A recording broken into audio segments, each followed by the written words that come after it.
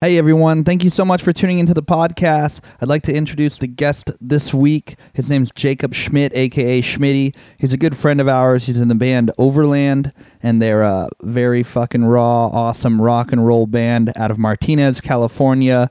So again, thank you for tuning into the podcast. If you like it, please don't hesitate to give it a 5-star review on iTunes. It really helps the algorithm that they have, so people can find us a little bit easier when they look for music podcasts. So again, without further ado, we got Schmitty from Overland.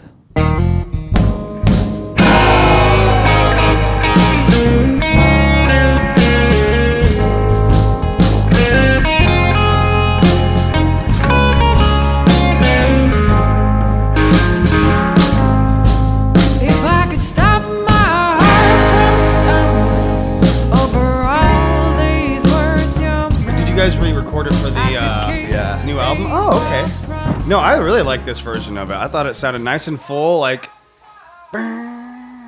those horns in the beginning just push that thing perfectly. Like, you need that. You don't realize that you do.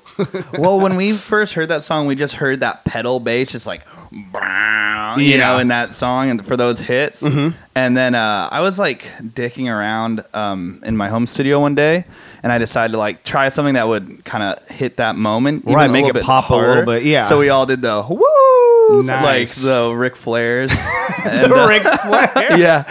That's so perfect. There's like 5 of me's doing like a few Ric Flairs, right. And a few O's, and you know, stuff like that, right? And see, that's something we've always talked about in Overland is like doing more oohs and ahs stuff. But I think it's just because the type of music we have is more, you know, traditional rock and roll based, and we kind of take what we do seriously, but then at the same time, like, I, as a human being, don't take things very seriously, so there's this weird balance. But it does add an element of fun to it, and that's what I was just saying. Like, we were just listening to some of the new tracks that you guys have been working on, and I was like, the number one thing I thought after hearing both of them, I was like, man, that was just fun. Like, that was a fun experience to sit down. Like, well, we play music to have fun. It's like it's also to like. There's a lot to it. Obviously, there's like, you know.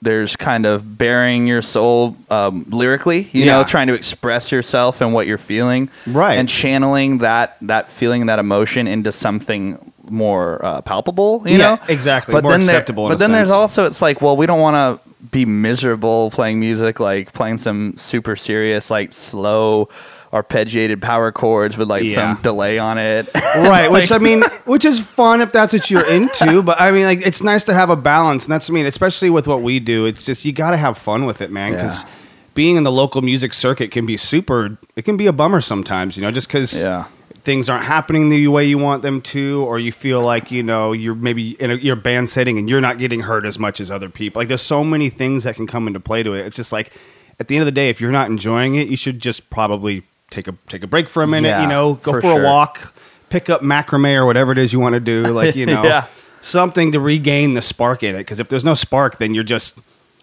kind of forcing your opinions onto people, I feel. Yeah, I took a long break from music. This is actually close to a year. Well, I consider it a break because I wasn't doing it seriously like I am now. Yeah. Like with the band. We were doing it like sporadically. Like I'd come down, we'd practice once and then play a show like twice a year. You know, it's like that's not really I feel that's definitely more just like, we're just doing this to like, so that we can still have fun and, like, you know, do it when we can. But, there wasn't necessarily the drive that you guys have now. It was the definition of a hobby. Yeah, exactly. Which is fine. Like, I've come to the conclusion, for me personally lately, like, we've been forcing ourselves to try and really push ourselves to be this big, huge thing. And, you know, we've gotten some recognition to a certain degree, but it's just like, I don't know if I necessarily want to make music my life, like how I make my income necessarily. Yeah. Because for me, I know how my brain goes. And it'll just I'll just get bored of it because it's work. Even if it's something I enjoy, it's like, I gotta put in the hours on this, as opposed to just picking it up when I want to and having fun with it. But even like we were talking about this earlier, it's like, but at the same time, if you can make a living performing and realize that like, I'm just doing this I love doing this, but I have a business mindset as well, like, and see an opportunity to cash in on this, like writing jingles or, you know, teaching people how to play instrument. Like, there are ways to do it. It's just, I feel for me, it would just be a really difficult struggle to kind of balance not feeling like I'm just doing this for money. I think of it I don't. So what I do when I'm like, because I think I've said it on this podcast like a billion times. So Yeah. So Dad, if you're listening, no, I'm kidding.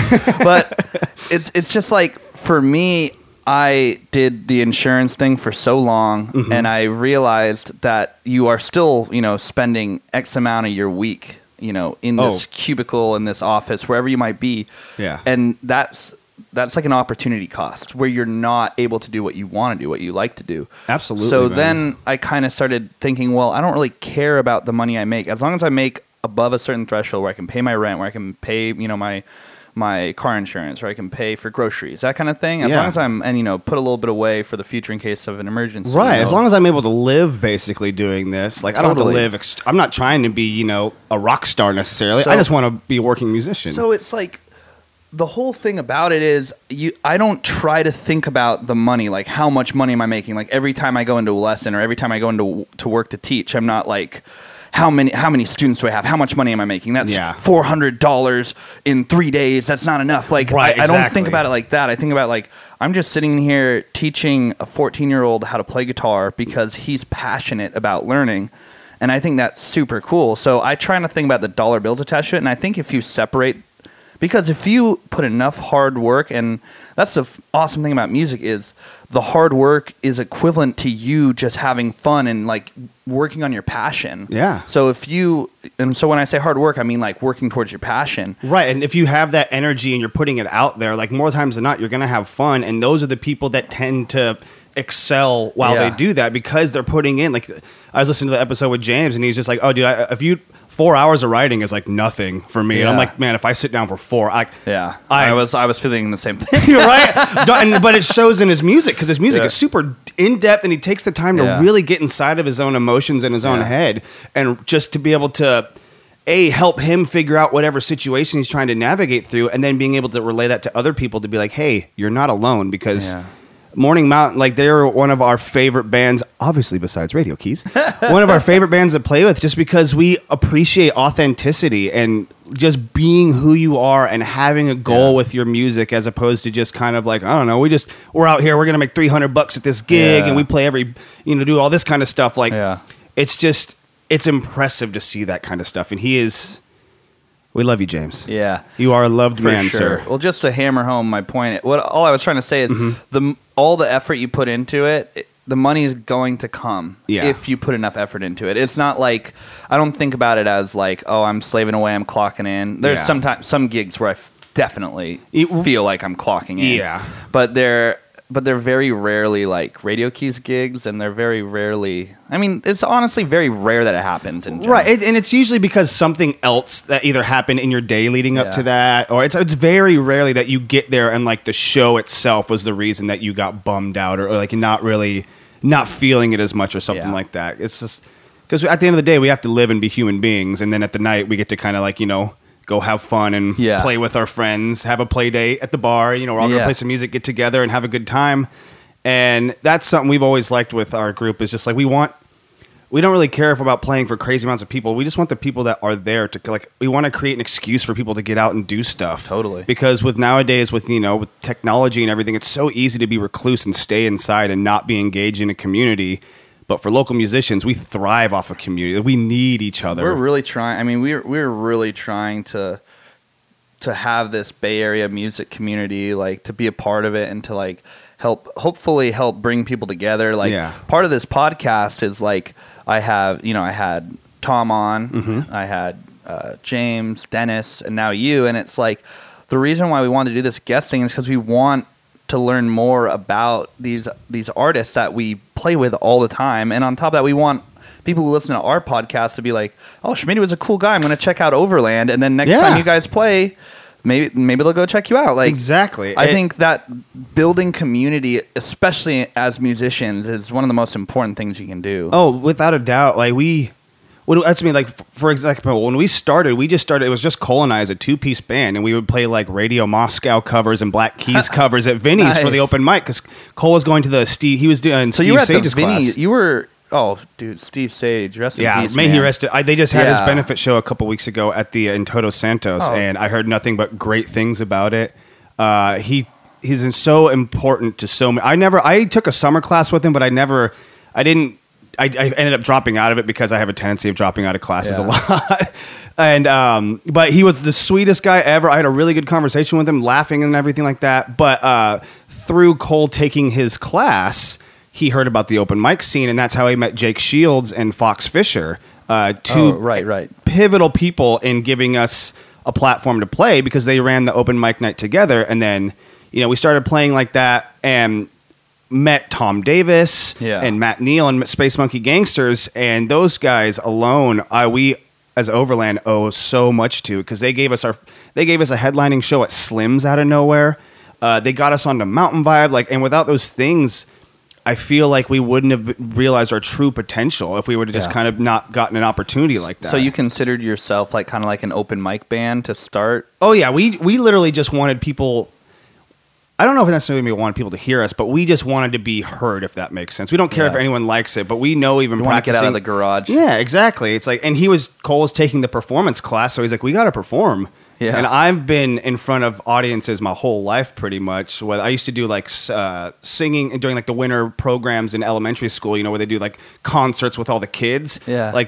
Every year I would have a singing solo in it, and I loved being on stage. I loved the spotlight. Do you do theater and stuff? No, I did not. And I always wanted to be an actor when I was a kid, but I just never really followed it. I think I was always kind of afraid of getting picked on or something like that, or being classified as a theater nerd or whatever like that. But looking back on it, I'm like, oh man, I probably could have really afforded some improv classes or something like Dennis that. was saying that he took theater, and he said it really influenced and helped his mindset going into songs. When he performs, he puts himself in the role of whoever he imagines is singing that song. And I'm like, that is such an incredible talent to have. And I'm sure it was honed by his theater background. And I had a little bit of a theater background.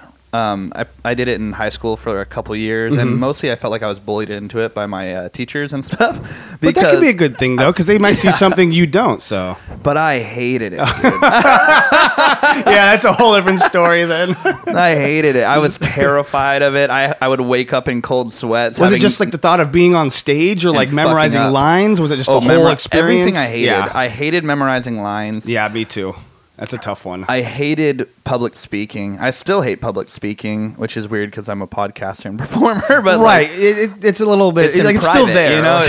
It's private. I feel like we're having a private conversation. Oh no, absolutely. I'm very comfortable, and that's the whole point of these kind of things, is being able to have a free, honest conversation without talking over 10 people at a bar. Totally. I've seen you over the past 3 weeks, probably 3 times, 3 weekends in a row, basically, at shows out at Vinny's and stuff. And every time we always sit down and start having the conversations about, Hendrix or Stevie and who, all these different things. And it's nice to actually be able to sit down and have a formal, actual honest conversation without, again, yelling over, whoever's watching the 49ers play in the background or whatever. Yeah. So do you go by JD or no? I saw on your Instagram JD, and then I was like, dude, I thought your name was Jacob. No, it is. That's something my grandma used to, or still calls me as JD, because my middle name is Daniel. So Jacob Daniel Schmidt, and I've always had a million nicknames growing up. I probably had at least 15 to 20 different nicknames from different groups of people and family and stuff. Schmitty's a good one, man. Yeah, that one I got. That's one of my favorite nicknames. One of my favorite football players of all time, his nickname is Schmitty. Who is that? Steve Smith on the Carolina Panthers. Oh, okay. He's like a little 5'9" guy who played way bigger than that. And he just had a huge heart and huge passion, and he was just an awesome guy to watch, and his nickname was Schmitty. Okay. And I think mine came from a commercial. I think because I was in my freshman or sophomore year of high school, and my last name was Schmidt, and all of a sudden, I think it was a Verizon commercial or something like that, and it was this dude who's at this corporate setting, and he's like, "You've reached Michael Schmidt," and his roommates go, "Schmitty, hey, on your way home, can you pick up a 6-pack of beer?" And it was all about unlimited wireless plans starting at but every time he picked up the phone, he'd get embarrassed because he's in a suit and tie, and his roommates are like, "Schmitty," and ever since that commercial came out, I just had friends start calling me Schmitty. Like, it wasn't like a grassroots effort of like, when you try to get yourself your own nickname, it never goes well. No. So like the ones that last are the ones that talking hit about you with it. We were having a fun debate about that the other day about someone that we know's nickname, and we were like, did he give himself that nickname? And Tom was like, no, I mean, he said it, but then I like reinforced it. And I was like, Right. so he did give himself the nickname. He came up with this. He planted the seed, maybe, but then everyone else nurtured it and added it and Yeah. made it what it is today, kind of deal. Yeah. Which I is mean, definitely relatable. I could feel that with my I name. don't, So I don't think I really. I mean, I had some really dumb nicknames growing up. Really? I was Stupak. it took me a second because I got the pock part first. I thought you said stew pod, and I was like, stew pod? What? Like a Yeah. stew pot? And then Yeah. I like stew. I actually got Stew Pot from my uncle, Stew Pot SquarePants. I got so many stupid nicknames. Oh yeah. Oh, my sister. Stuart Little. Yeah, my sister called me the boy. The boy. Well, and it's actually kind of a mean nickname because she was reading this book called The Child Called It, and it's about like this child who grew up in a family whose parents. I swear to God, I read that book. Really? Yeah, I swear Dude, to my God. sister read that whole, like in her late teens, read that whole anthology where there's like 3 books, I want to say. And it was because the mom never called the child by name. She just called him the boy. And my sister, because she's an older sister and older siblings are the best, especially when you're growing up. Yeah, ask Emily how I was. Oh, I can only imagine, dude. It was because since she was the older one, she was the one who controlled everything. But then, not in like a dictating way, but as siblings, butt heads growing up. But yeah, she would just be like the boy. You're like, you don't have a name yet. You have to earn a name. And I'm like, all right, that seems fair. The but boy. I wasn't expecting that. That feels like it came out of left field. yeah, no, trust me. I've had the boy, bird call, dope turtle, Turt Dog Schmidt Nasty. I think is my favorite one. That's my a good rap one. name is Turt Dude. Dog Schmidt Nasty, and then Bussy was going to be my co-rapper, and he's called Bussman Fresh.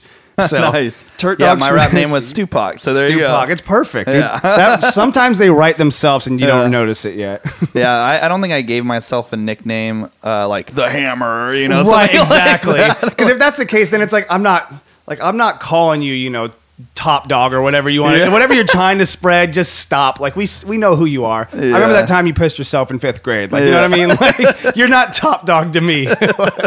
You're pissed dog, dude. Exactly. You're waterlog at this point. Oh, like man. you are just nasty. So I guess I'll introduce you now.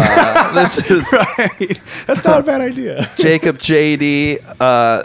Schmidt, right? Yes. Schmidt? Yeah, Do you Jacob say, Schmidt. Is it Schmidt or Schmidt? Schmidt. All right, Schmidt. SCHMIDT, but Of, that C is silent, baby. Yeah, so Schmitty. We just call you Schmitty pretty Yep. much. Everyone does. And he's the lead guitar player from Overland, which is one of our best friend bands here. Absolutely, We're man. just a couple of best friends hanging out whenever we were at Dude, the bars and every stuff. time that's Yeah. we don't really get to hang out too often, but when we do get together, we pick right back up where it Yeah. left off. And Totally. I'm like 50-50. I can either be super outgoing or super introvert, but like whenever we hang out, it's always just good times rolling. So Yeah, I mean, you guys all have a really good vibe about you. There are some artists, and I use that term like with the quotations, quotes, yeah. air quotes, artists, and they like take themselves super seriously, and they want to put on that that Kurt Cobain like aura where they're just like, I'm moody and dark and like, Yeah. this is really me. My music is really me. But then it's like those guys are cool and everything, and yeah, that music can be really cool. But at the same time, I'd rather just play with a bunch of guys who are outgoing and normal. Well, and that's the thing. It's fun. And if you you guys get- are all that, Oh, thank you. We appreciate that. We try to not take ourselves too seriously, especially when we're on stage. Like if you watch me on stage, you can tell I'm not. Yeah, dude, there you're is a not a nutcase, care. man. I've almost broken limbs so many times. Yeah. I've dislocated knees. Like You're one of the most fun guitar players to watch, performers to watch in the Bay Area. So, I don't know about that, but thank you. I'll take the credit. dude, it's just like talk about authenticity. It's like very authentic the Yeah. way that you perform, but it's also just like entertaining as hell. It's like a fucking blacked out, like Hendrix performance or Yeah, something where you're just and- like, holy shit. That's always what I wanted to go for because it's Yeah. like I feel like when I've just growing up and watching all of our when we started playing with other bands and stuff, and you see singer songwriters that are awesome songs. Like this is the greatest song I've ever heard, but they are just an absolute bore to Yeah. watch. And I remember as a quote from like. I don't remember exactly, but it was Michael Jackson. He's like, people come to see music for an experience. They want an escape. They don't want to come to be reminded of reality. They want to come to be reminded of what if and like realize that there's so much more out there. So like for me, I just want to be, the entertainment factor is so just as important. Yeah. Because you might not like what we play, but I'm dead serious. Out of every show we've played, we've had one show where someone was just like, yeah, you guys sucked. But like other than that, everyone genuinely, and it was our very first show. The very first show we ever played when Josh joined the group and we became Overland, we got booed at Vinny's. You guys got booed? Yeah, we got booed our very first show. And that's so fucking disrespectful. I mean, he was a drunk guy. It was an open mic night, and we were playing on other people's gear. Like it wasn't a great show. And again, it was our first show, but we just had a Battle of the Bands competition coming up in like a month, and Josh joined the group like 2 months before that. And had he been playing bass for a while before that? Yeah, I think he's been playing. Him and Bussy have been playing instruments the longest. I know Bussy's been playing for like 15 plus years now. Oh, geez. Like he's did big band. He knows how to play trombone and like a lot of horn section and stuff like that. Which we need to start utilizing a little more because I've always some of these new songs we're writing. I'm like, oh man, that'd be cool if we could have a horn section here or one or two pieces. But yeah, no, Josh has been playing bass. Like, it's funny. We asked him to play because we knew how good of a bass player he was, because he was playing with some local friends, like not in a band. They would just jam. But like he says, like we've been jamming together for 10 years and had never written a song. Mm-hmm. Like it's for fun. But you could tell Josh was ready to kind of go in a more directed or more directional way in a sense and work on music. And you got to play with us. No, I can't. I'm loyal to my friends. I only can play with these guys. And then after a while, it's such a weird like mindset to have. Like it's like cheating. You're like, dude. Yeah, and I'm like, but it's not. Like we're not stealing you or anything. We just want to play with you. And then if you like it and you want to continue it, cool. If not, then go away. And we're so still coercive, friends, man. Right? Maybe. I mean, we just try it out. Just try it if out, you man. like it, then we'll keep going. Yeah, exactly. I just be like, don't get me wrong. Like, I'm not saying we all have to smoke crack, but we should at least try. You know, just like that's basically we're just trying to hawk him into our drug. Like, we want him to get hooked on Overland. Yeah, and that was before we were in Overland because we were a band called Rude, and it was me, Cole Bussy, and our friend Dave Teixeira. But Dave he wasn't really into the music thing anymore. He'd been playing bass for a long time too, but he ended up selling his rig to Josh, who became his replacement. And then that's why we were like, well, we're not Rude anymore because it's not the same lineup. And so we thought for a long time about what should we be called. And we really liked the whole Old West theme. Yeah. Like we have our song Stagecoach, which was one of the very first songs we ever wrote that actually Dave helped co-write with us back in the day. And so we started looking up like things about stagecoaches and stuff and found out that the Overland Express was the last operating stagecoach company in the United States and in California, and they were the last ones that were famously robbed, apparently. Okay. And so we were like, Overland, that kind of like pretty cool. Overland. Pretty cool story. Yeah, exactly. It's like outlaw. Like that's what we kind of like. We consider ourselves to be outlaw rock and roll, but I feel like that brings off a country vibe, which we definitely do not have, I feel. Yeah. But yeah, it's just we wanted something that was truly rooted in California and like that's awesome, honest to where we came from and stuff that we're all interested in. So yeah, that's awesome, man. You guys do have like a very heavy rock feel. Definitely. What would you say are like your like overall band like all together? What is like a band that you guys share that you guys like? We like this music. We like Hendrix or AC/DC or whatever it might be. Right. Like, what do you guys have any shared bands that you guys like really love? Kind of.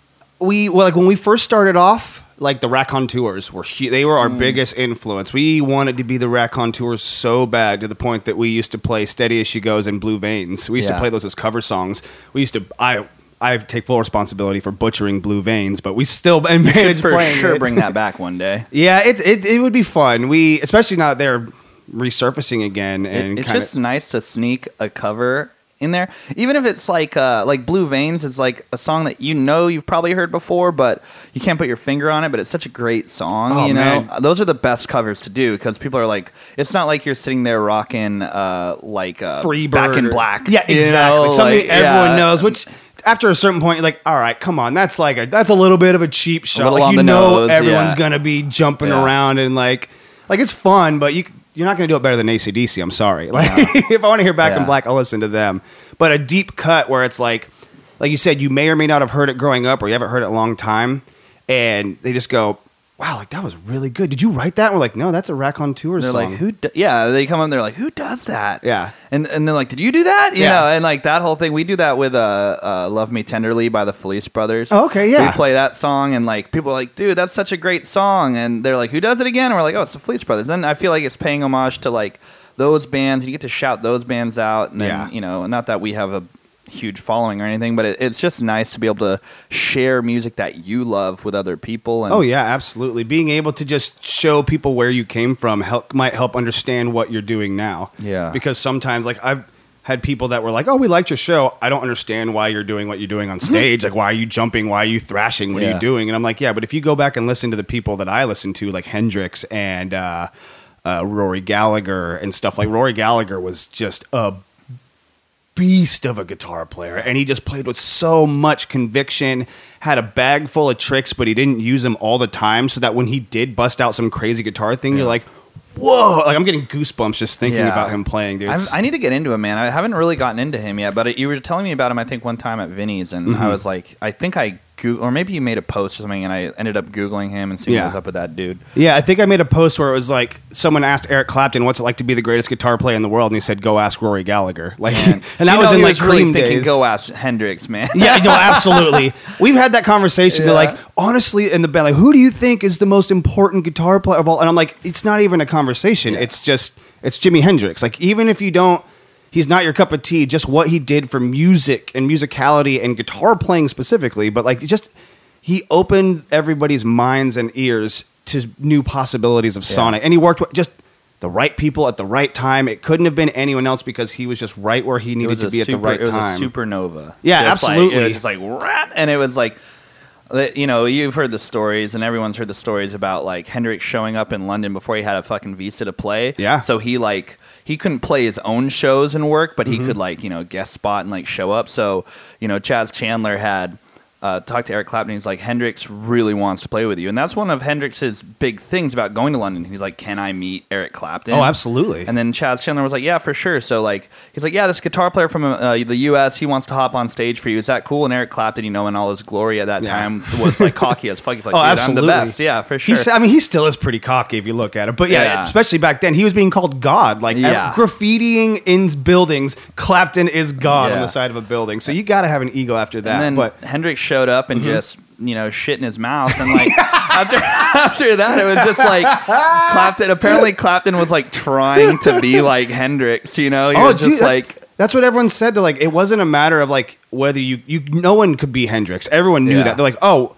like there's that famous story of I want to say it was either Keith Richards and Paul McCartney, or it might have been Eric Clapton and Paul McCartney or something like that. And they're watching him play back, I think after he got his visa and was allowed to play on his own shows, and they were literally like holding each other's hands, being like, we're screwed. Like he just put us all out of a job. And I feel that, especially with Pete Townsend, he kind of openly took that a little more bitterly. Even though he praised Hendrix, I feel he kind of got robbed a little bit. Well, Hendrix admitted, I mean, Hendrix didn't admit it, but I think it's pretty well documented that he essentially stole like Pete Townsend's rig. Like he had the high watt amp, and like apparently the story goes Hendrix like visited with Townsend and you know, asked him about all his gear and shit, and then like saw it, and then the next day apparently had everything that was just like Townsend. Yeah. And I mean, I think he'd been playing a Strat for a long time, but he eventually switched to the Marshall. Right. He just started meeting different people, and they were like, no, if you want power, I'll give you 100 watts of pure Marshall power right there. Yeah, it's and crazy. then watching Clapton with Marshalls too, you know, that helped. But yeah, but Hendrix, it's really important to note, like, he did borrow a lot from these other contemporary guitar players. Like, he borrowed a lot from, you know, Clapton, Townsend, even all those the Isley Brothers, Little Richard, all those dudes he played with earlier. And so it's important to note that although he did, you know, set the world on fire, and he's undoubtedly the greatest rock guitar player at least of all time. Yeah. He did, you know, he was nurtured by a lot of really awesome guitarists at the same time. Oh, absolutely. But and they buoyed him, and he definitely surpassed them. It's just because he came out, he was this 20-something good-looking dude. You know, he was he's a black dude who had like a Bob Dylan perm. Like Bob Dylan was his jam. Like he used to be. There's pictures of him with curlers in his hair because he's trying to mimic Bob Dylan's hair. Like he was I remember reading a book about him. I think it's called Roomful of Mirrors, and like one of his girlfriends was just like, if you thought he liked Bob Dylan, you have no idea how much he did. As soon as the Blonde on Blonde album came out, he literally dragged me into his bedroom and said, you have to listen to this album. And she's just like, okay, I don't get, like, she just didn't like Bob Dylan, but he would not let her leave until she listened to the full album like twice or something like that. If you listen to Hendrix's lyrics, they're very similar to Bob Dylan's phrasing, like the way that he like kind of rambles and like has a lot of lyricism and a lot of imagery in like a short space. Like Hendrix, he has a quote of something, and of course we're all paraphrasing. We don't have like any notes. Right. But he had a quote of saying, he's like, I feel like I could write lyrics like Bob Dylan if I ever got myself together, or something like that. Like, and so if you listen to like Bold as Love, or I guess even like Castles Made of Sand is a great lyrical song. Yeah.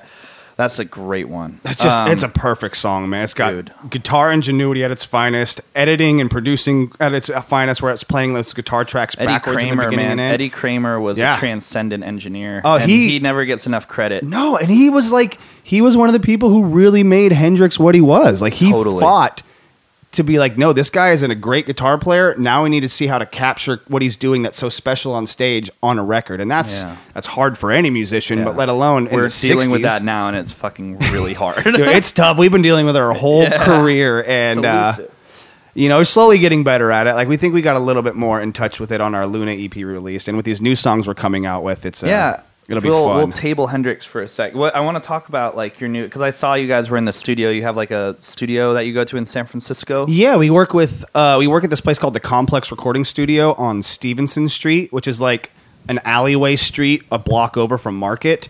So it's right in the heart of downtown San Francisco. I was just in that area 2 days ago. Yeah, it's like you get off at 5th Street or whatever, and then you take, I think it's 5th and 11th, and you cut up 11th. Anyways, they don't need to know how to get there. Google it.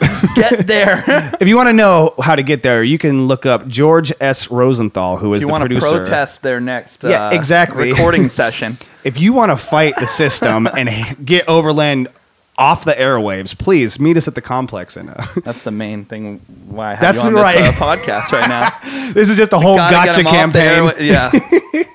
That'd be great. And probably well-deserved. But no, George we've worked with him on every recording. We played a show with the Stone Foxes, I think, in 2015, I want to say. Yeah, more really good guys who are just fucking badass. Shannon and Spencer and all those guys are freaking awesome. And Elliot, who he doesn't play with them anymore, but he was the keyboard player. He actually worked at the studio with George, and we played a show with them, and we were talking back with our manager. We had a manager named Rich Barnes. Shout out to Richard.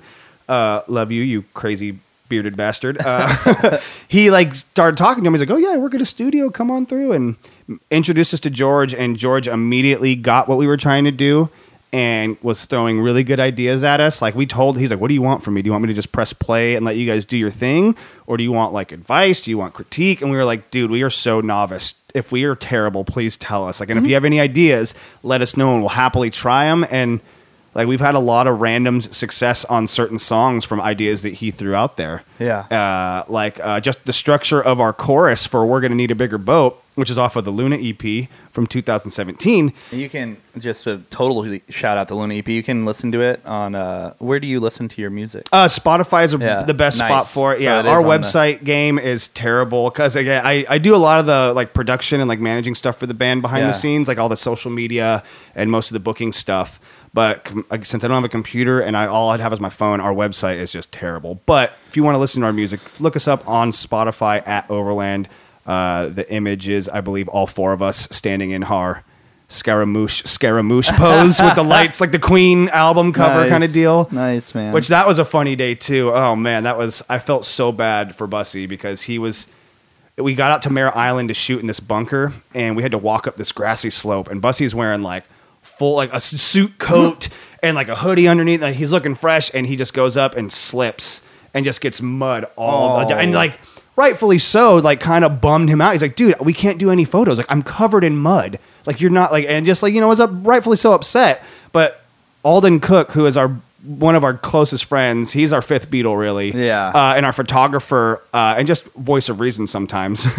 He was just like, dude, I will make you look fine. And sure enough, me and him are standing in the background. Cole and Josh are on front in this bench we pulled out. And like, you can't even tell. Like, it looks great. It would almost be like one of those cool Easter eggs. Like Yeah. like Paul McCartney not having shoes. Or Right, like, exactly. having the black rose. Can you find the mud in the picture? And they're like, it's like, what? why is Bussy dead? Why is he muddy? We It have must be replaced the grave Bussy. dirt. That Exactly. is the grave mud. Bussy has been replaced by 2 8-year-olds in a trench coat sitting on top of each other's shoulders. Like, they're just, that's the new Bussy right there. We got a fake beard on him, you know. Very convincing, though. They do great work. So the Bussy is dead conspiracy just started here. Just Yeah, so absolutely. just I so can we neither know. confirm nor deny this. All we know is that we love you, Bussy, and we miss you, man. Come back. Yeah, Like, please come back. please come back to us.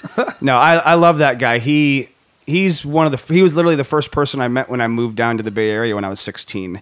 He was Where friends did you move from? I lived in Northern California, up by Chico in Orville. Oh, okay. Yeah, I Yeah, lived yeah. in Orville for about 8 years with my mom and my sister, and you know, just Northern California kind of hood rat life, just having fun Yeah. riding my BMX. I used to ride BMX and skateboard and Of kind of hung out course, with that's those what crews. you do up in Northern California, right? Especially when they put a brand new skate park, literally like not even 100 yards from my front door at my mom's Get house. into a lot of trouble at those places, man. Yeah, oh, trust me. So many fights happened over, like, you know, you stole my Swisher.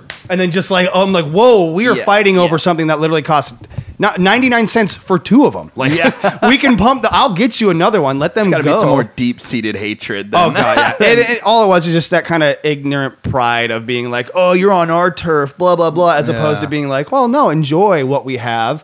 And hopefully one day we can come up to where you guys are and enjoy what you have. Like, it's Totally. It was way more competitive, but explain that to a 16-year-old, you know, who's figuring out all the emotions going through his has body. a lot of issues. Yeah, Oh, we were God, all. yeah. I mean, I'm definitely grown a lot as a person since I was 16.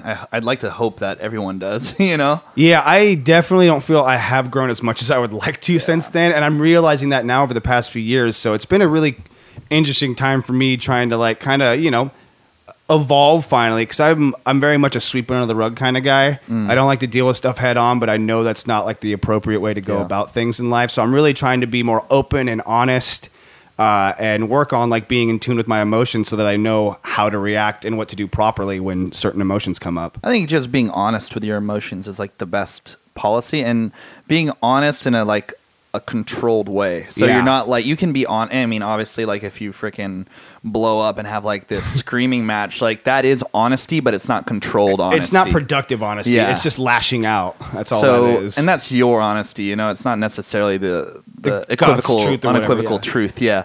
So I've just believed that, and it's like whenever I get in arguments with people, generally what I try to do is just like remain calm. And it's not just arguments; it's like any emotion you have. I try Yeah. to like remain, rooted in myself. Don't let the adrenaline or the passion overwhelm Yeah. it, and just like try to talk it through. try and stay grounded so that you can make the right decision, because Yeah. it's real easy when you get caught up in the moment to go, oh, that's exactly what I want, and then 5 minutes later or the next day you wake up and go, oh man, I just caused so much problem for myself because I jumped before I looked real bad, which is a big thing for Yeah. me. I fall, like, especially even in like relationships and stuff like Yeah. that. I'm always the first person to be like, I love you, and I'm just like, no. And even as soon as the Yeah. words say my mouth, I'm like Yeah. throwing a lasso around it. I'm like, please come back. I Yeah. like you a lot right now, but I probably shouldn't have said that. And so then Yeah. you get problems from there. But yeah, there's a right and a wrong way to be open and honest with your emotions. for Totally. sure. I had an old housemate who was he was like the just push it down guy. Anything Yeah. like any feelings he'd have, anything he'd be pissed off about, he'd never tell you. He'd just push it down and then just like give you the cold shoulder. And it's just Yeah. like, bro, like I'm not a fucking mind reader. Like No, if you're exactly. pissed at something I did, like Say you it. gotta say it, and Yeah. then we can talk about it. But if you just push it down and then like do some passive aggressive shit, it's like that's not productive at all. Not at all. And that's something that we had to learn as a band with the 4 of us in Overland. It was just like, don't wear take off the wool sweater. That was our catchphrase forever. It's like, don't wear the wool sweater. Like, if you have something on you that's weighing you down, Yeah. we need to talk about it, because we've literally, I'd say, we've been a band since the November of 2012. So we're coming on It's a long 7 time, years. man. That's Yeah. 7 years. Same right? lineup and everything. And it's been, the most amazing and most stressful thing at the same time I've ever been a part of, because you're trying to control, the band's direction, but also your own individual emotions, and like trying to, leave each other room to breathe and stuff like that. But if you know, like you said, we were talking about earlier, it's just like, oh, or I think it might have been another episode where you're like, oh, your drum's a little off beat or something like that, or oh, your guitar's out of tune, like check that real quick, or you're coming in on the 3 when we're all coming in on the 2,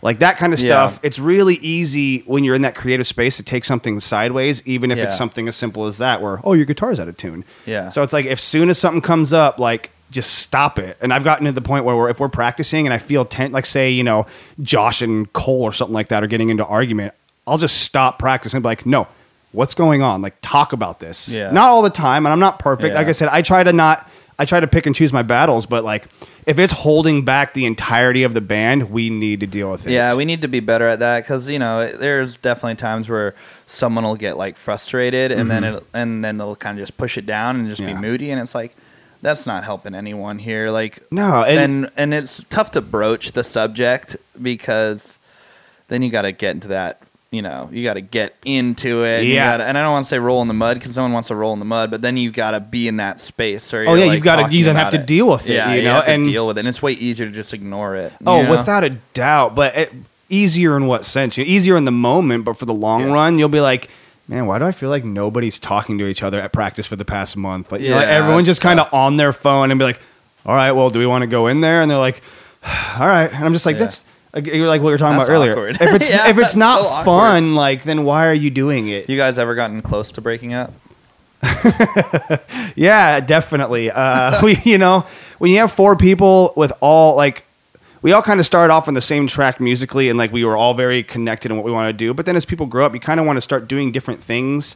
And my musical tastes have definitely varied from what I first started doing Overland. But like, yeah, there was one time in particular where I had emotions that I wasn't dealing with towards Cole at the time, and it wasn't his fault. It's just, you know, he was coming up and like changing his life for the better, and he was being happy doing other things that weren't necessarily the band. And like, I feel like I took that sideways, and I was just like, you know, I called him fake and like got really mad and like stormed off. He was like, to the point to where I was yelling at him. He was just like, I think it's best if you just leave now. And I was just like, all right, dude, well, I'm not coming back then, and just left. And then sure enough, 5 minutes after I leave, he just blows up my phone. He's like calling me to try and apologize because, you know, he's like, I shouldn't have told you to leave. And like, we've squashed it. You know, we've cried together. We've laughed together. We've fought together. Like, I just kind of snapped at him the other day before the show on Sunday. Like, something happened, and I was just like, don't you dare. You know, like, you have to be able to push each other and be honest with each other because we're brothers. Like, me and Cole started playing drums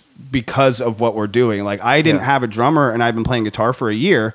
And I had a drum kit, and I was like, hey, man, do you want to come play drums with me? So, like, we've always been at the core. Me and Cole have always been brothers in arms and started music together. So it's like, no matter if we hate each other in the moment, I know, like, 20 minutes later, it'll be like, so you want to go smoke a joint or something like that? And you go hang out. Like, it's all... Exactly. And same with me and Bussy and me and Josh. Like, especially with me and Bussy. Me and Bussy have had a lot of ups and downs, too. But we've always found a way to get back to it. Because I'm just like, I love these people. Like, just because I'm mad at them doesn't mean I don't love them still and care about them. We've gotten close a few times because, you know, we're a completely family band, basically. Like, my sister is married to Tom, who's our bass player, and then Alonte's been with us for 5 years, so it's like it's easy to get comfortable. Oh, absolutely. And it's like sometimes we argue like family, and there's been a few times where it's like, you know, we're not talking to each other for like a few days, and it's like, and I got this like fear of losing what we have. It's the and worst. I'm just like, dude, I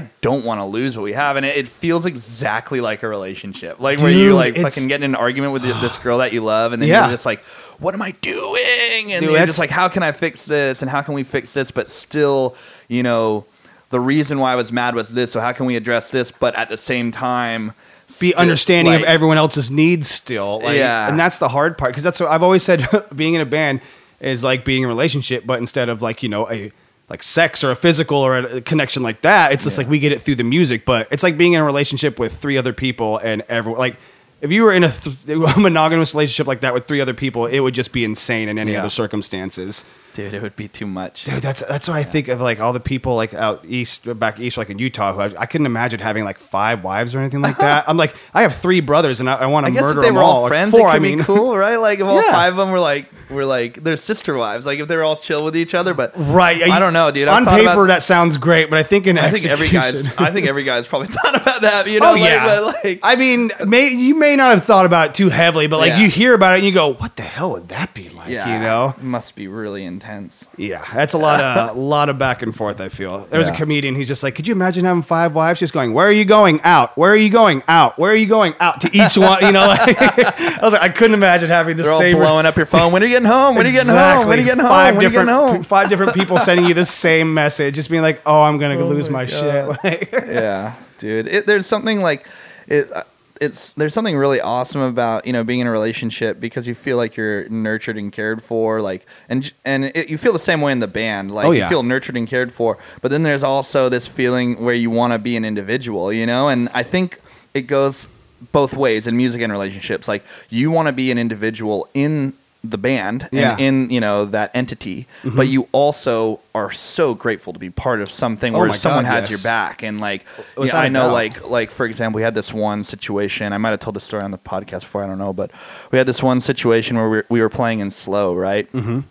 And it was dead, completely dead. There was like 4 people there, and it was a Sunday at 10 p.m. You know, when we started. So it was like, fuck. Yeah, you're like, all right, we're here. Let's we already spent the gas money. Let's do it, guys. So we started playing, and like no one was there, and there was like this kind of bummy guy in the corner, and he was drinking out of a plastic water cup, like charging his phone, and like had his bag with him, and like all this crap. Right. Yeah. And the bartender goes, you know what? I know you guys are from out of town. Like, there's no one here. If you want to cut out an hour early, like that's totally chill. Personally, I wanted to keep playing because I was having a good time, and I was like, "Dude, I'm on stage. Let's do it!" Like it I'm was here. So frustrating because I felt like I was actually playing like one of the best I've ever felt like I was playing on stage. Like I was like, I'm doing things that I want to do in my head, but I couldn't, accomplish. And like, but Emily and Tom were like, "All right, let's just wrap it up." And I'm like, "No." And I think Alante was with me. We were like, "Dude, we're having fun." Like, yeah, it's like we're on stage playing music. How does it get any better than this? We start packing up. I packed up my guitar. I was actually by the car when this happened, but the bummy guy goes up to my sister. He's like, "You guys are done?" And she was just like, "Yeah, man, we're done." And he throws his water cup at her. No, and it misses her. And just talk about having your back, like that. Oh God! Fucking Tom and Alante were just boom right in front of her. Like you're not fucking with her, dude. Like that's not happening. Dude, no, I could easily see and I love Tom Davis. He's one of the sweetest people ever. Yeah. But I can easily see him just going like, "I'm gonna fucking destroy you, no problem." Like he's a protector for sure. So this guy, obviously was like, "Oh shit!" It was like easy to pick on a girl, but then when 2 guys, and I mean, Alante's a big dude too. No, absolutely. And like, so then the bartender, who is like 5'5", like little guy, he comes out and like starts kind of pushing the guy out. It's time for you to go, pal. This guy had the funniest party, and this is when I came in. And I was like, "What's going on?" And like, this guy said the dumbest, most funny thing I've ever heard. He was like, "You guys aren't shit compared to Led Zeppelin." And no shit, asshole. We're like, you could tell, you're no Beatles. It's like, dude, no duh. Dude, the second he said it, you could tell he was like, "Oh, I'm a fucking idiot." Like he was like, "Oh, damn it." That's amazing. Like who's going to be like, Radio Keys is trying to do that Led Zeppelin thing, and it's just like, no, like that's not what we're trying to do. Like we're just trying to perform and do our own thing. Yeah, but like, when did we get up there and we're like, "We're so better funny. than Led Zeppelin, everybody"? Exactly. That's an Overland type of thinking, and it's always done us wrong. So I'm telling you, Stu, don't go down that path, man. Dude, we want to do some Led Zeppelin tunes, man. Oh, it's so much, and you guys could do some of the cool ones too, like "Hey, what can I say?" That's what we want to do. That's literally the song we want to do. We talked with Nico from Well Secluded, another great Martinez band. We want to give a shout out to. Love them. Give them a listen to on Spotify get that as well. Guy on the podcast. He seems like a really interesting dude. Oh, that's one way to put it. I love Nico to death, but dear God, he can be a pain. Would he be a nightmare in here? But I genuinely do enjoy talking with him because he's an honest person, and like in a world where everyone kind of hides behind, like what Jane was talking about in that episode, hides behind the internet and stuff like that. It's very. Even if you don't agree with him, or even if he's kind of like in your face, or he's kind of trolling you a little bit, like I appreciate the honesty still. Totally. And I could have an honest conversation. Like when I split from my me and my ex-girlfriend broke up at the beginning of summer. Like we were at Mountain Vibe, and I was talking with Nico, and he had a couple drinks, and he just like gave me some very honest opinions and like advice about stuff, and like it really put my head into perspective and helped me out. And I was like, did Nico just give me really good advice? Like, I was baffled. I was like, wait, what? And then I'm like, oh, okay. Like, from that moment on, I just had like a whole new level of respect for the guy. Because I was like, oh, no, he genuinely cares about his friends. It's just, he likes to do what other dudes do and just kind of talk shit to each other, know? If that's what I say, because we always give Tom a hard time. He's Right. kind of like, can be like the punching bag, like for all of our jokes and shit. And It's a bass player thing, unfortunately. If you've seen our Instagram stories, we're always trolling Tom. Yeah. Like, and same with Josh, dude. Every time we post, it's just because Josh has no Instagram. So I'm like, he's the target. Sorry, bud. It's just, we love Tom, but it's like, my girlfriend's always like, you should cut Tom a break every once in a while. And we're like, dude, if we weren't talking shit on Tom, that's when like, and as a guy, it's like, if you're not talking shit to each other, that's when you know that maybe people don't like you that much. Yeah. Like, or you realize you might have crossed the line at one another time and they don't want to say anything about it because it's been fun. But it's just like, there is a limit to that kind of stuff. For sure. Because you don't want to bully anyone. It's not like, you obviously don't want to bully anyone, but if you're like ribbing each other, like I have a group of college friends.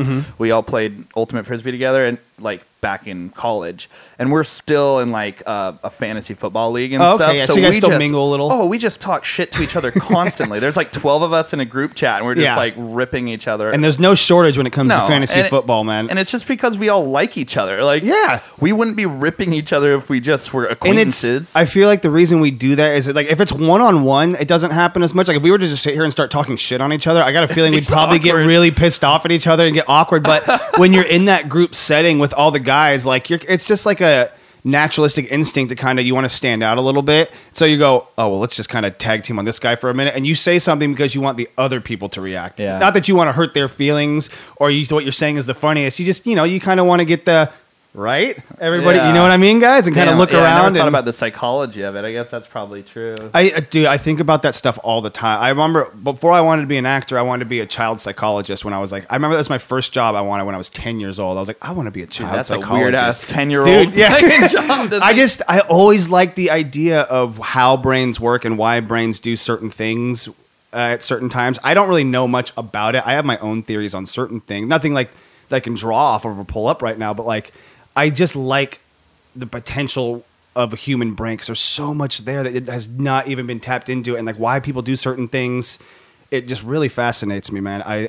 And especially just, I thought it'd be important. Like if you're going to do something like that, it might as well be for kids because kids are going to be the future of the world one day. So help them navigate through the unknown as early as possible. Yeah, dude, that's a really interesting career choice. I think I just wanted to be a professional athlete or something. Oh, really? Were you a big sports kid growing up? Big time, yeah. Before I found music, I was just like obsessed with sports. What was your sport of choice? I love football. Yeah, football. I played a little bit of football in high school, but nothing to. I mean, like I got basically bullied quite a bit in high school and middle school. So like the football team, it was just relentless, and I was like, this. And then by then I had started playing guitar, so. I was more of just like, because you know how it is in middle school, you're just like playing on the blacktop or whatever. Oh yeah, exactly. So I just play two-hand touch all the time. Yeah. I was pretty fast growing up because I grew up a little bit faster than everyone else. So I was like, I did the track and field stuff in middle school. Yeah, same. I did track and field too in middle school for a couple of years. I played soccer growing up a little bit, and then I started getting into Ultimate Frisbee, and then I was pretty into. That was like a big reason why I didn't really fully play music for the last 6 years, because I was really like neck deep into Ultimate Frisbee. No, that's awesome. I was playing tournaments all over the country. And where's the farthest you'd ever gone to play Ultimate Frisbee? Was it mostly state? Was it mostly California? Probably based? Chicago. Oh, really? Yeah, Holy I went to crap. like Chicago, Utah, Arizona. Jesus.